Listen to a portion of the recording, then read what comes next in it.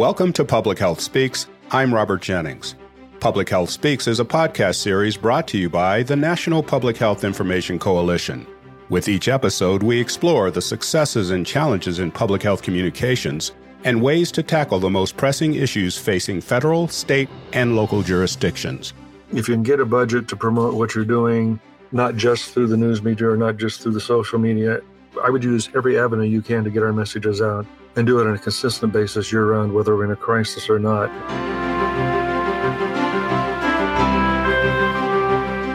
Joining me today is Phil Rooney, Resource Specialist with the Douglas County Health Department in Omaha, Nebraska.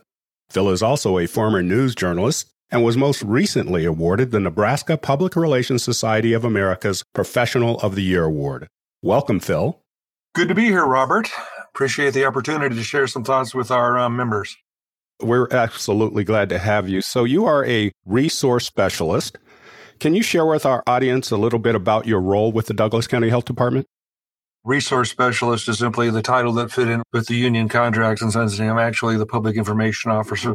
Basically, I do all the things a public information officer does: set up news conferences, do news releases, handle some of the interviews, prepare other folks in the office for interviews, try and develop new creative methods of reaching out to our audience, and also spend a lot of time managing image and some time boots on the ground in the various communities to make sure they know us and hopefully develop relationships there that will pay off. Excellent. So since the beginning, public health communicators have been on the front lines of our nation's response to COVID-19. How has your job evolved over the past 2 years?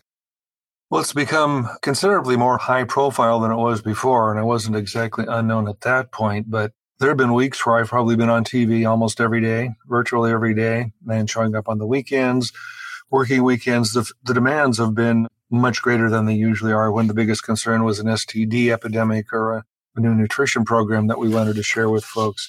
So I have been able to get a little help in the office here, and I think hopefully that will be expanding.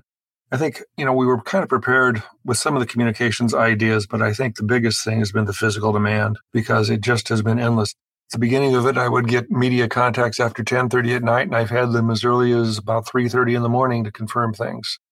Well, unfortunately, what you're going through as a public health communicator is much like what your colleagues around the country are dealing with. So we certainly understand the challenges and the demands on your time. When I started, Robert, when this started, we had a command staff meeting, people from the city, public safety, the fire department, all the folks that might be involved. And I told them that this is likely to be the biggest story any of these reporters ever cover.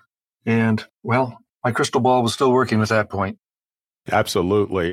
So for those of us who don't know a lot about Nebraska, can you tell us a little bit about the unique challenges that you face in your state?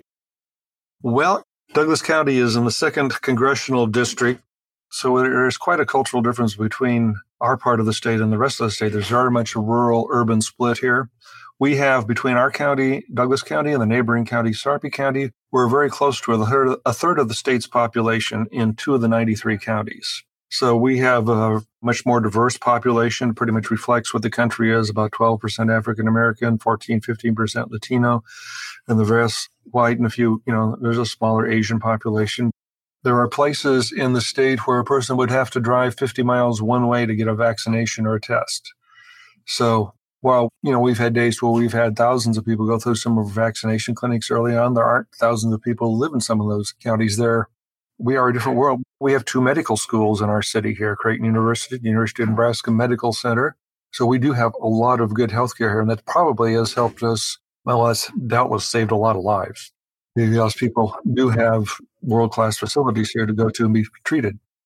And you did talk about many of the challenges and just mentioned the hospital systems. What has been some of the surprising successes that you've experienced during this response? I think we've had an awful lot of support from the community. The local media has been very responsive and responsible. Of course, you've got the local news talk station that is a bit of a challenge sometimes, but I've had a relationship with them. So at least early on, some of that went pretty well. And I would have to say that probably the biggest success is the relationships that were developed previously with the local news media, who really are interested, for the most part, in serving their community. But I think it is the partnerships that were developed and the generally supportive nature of the media. Now, they'll keep an eye on us. If we mess up, they'll let us know.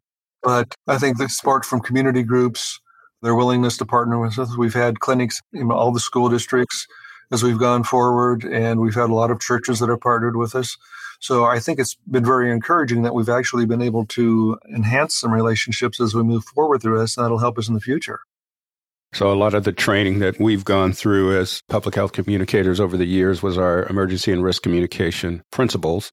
How can those principles be transformed in this new environment? Well, I think what we have done is we've tried, even before the pandemic, to continue to use those risk communications principles on a daily basis. And I think that is, it provides you a very sound framework in addressing any of those questions and concerns that come up. But at any point, we try to develop a message map, make sure things are clear.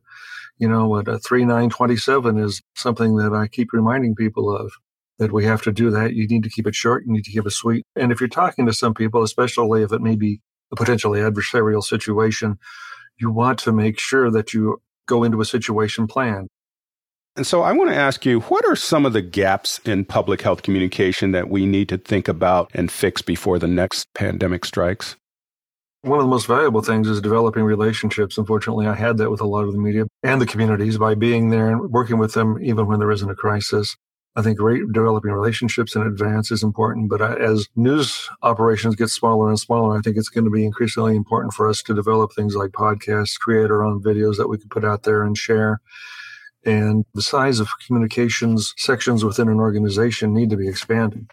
We have, as I said, there are 93 counties. Nebraska geographically is larger than the country of Ireland. So, we have some areas out there where there are more cattle in Nebraska than there are people. Well, you touched on something that is key and has been talked about in many circles, not the least of which is public health communications, and that is the notion of trust and how we build trust and how we maintain trust. How fragile is trust, and is there a role for public health communicators to be involved in building that trust within our communities? Yeah, I think public health communicators have to really take the lead on that. Certainly, if through another way, then making sure that our, the supervisors, the leaders, the directors, and some of the various department heads meet people in the community and know people in the community. I think trust is very fragile. If you mess up, it takes a long time to rebuild that trust. And certainly in outreach with the African American community, we're still trailing in vaccinations are not where they want to be. We have had some good relationships there. Some of that comes from my previous work. And it also comes from people from the community. We do have a very diverse staff, but I think the communicators need to take the role in that. And you also need to reach out for the other partners, because it was a bit nerve-wracking when we started this whole thing, but the people in the room that we were working with in the response, at least were faces we knew. I would hate to show up on the first day of a pandemic and say, "Hi, I'm from the government. I'm here to help." That isn't going to work. You need to establish that beforehand. They need to know they can trust you, but you also want to know that they're dependable and you can trust them. There's a lot of work that we need to do in that area, and it looks like you've got a lot of strategies out there that are helping to develop that trust. Yeah, it's not something that ever ends. You just really can't take a day off with it. Absolutely. And so now I'm going to switch gears, because you were recently named the Public Relations Society of America's Professional of the Year. And so what is the importance of belonging to a professional organizations like PRSA for us public health communicators? So organizations like PRSA and NIFIC really help keep your knowledge current, keep your skills current, and they provide a sounding board for ideas. And there are times when you need to come up with something relatively quickly, and you can reach out to, Laura at NIFIC, and suddenly you have 4 or 5 templates for what you might be trying to work out. You don't have to reinvent the wheel. There are seminars or webinars that we can participate in that really help build your knowledge. And then NIFIC, of course, is a wonderful resource because we have access to a nationwide coalition of professionals who have done some of these things before. Our community is ever changing. One thing when I was talking about our community, there is a community of East African immigrants, refugees in Douglas County, 40 or 50,000, which would be probably the 3rd or 4th largest city in the state. And so being able to get translations and learn some of the cultural differences, I got to know some of them and make some connections by visiting a mosque in town. A lot of people in Omaha, probably, there's a mosque in Omaha? Yeah, there's a couple of them. And a lot of wonderful people here who are really contributing. But, I didn't have a handbook on how to do that, and there was no way I could translate it. So, The groups like NIFIC, particularly in that situation, connects you to other health departments where, like in Minnesota, Minneapolis, they had a lot of translations that would be very helpful for us to use. So getting connected to those things is vital.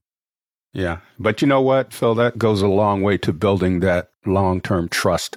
And like you said, you don't want to show up to a crisis or emergency situation and say, here, my name is Phil, and I'm glad to meet you for the first time. So I'm going to end with that, but I wanted to see if there was anything else you'd like to add as it relates to the current state of public health communications. I think the point I would like to make to the fellow communicators is if you can get a budget to promote what you're doing, not just through the news media or not just through the social media, I would use every avenue you can to get our messages out and do it on a consistent basis year-round, whether we're in a crisis or not. I think we also need to realize when we're dealing with the media that the line between news and entertainment has just vanished. Well, we'll make that the last word, and thanks for joining us, Phil. Thank you for the opportunity. Hello to everyone, and keep up the good work. We really are an important part of the response. Our work is saving lives every day.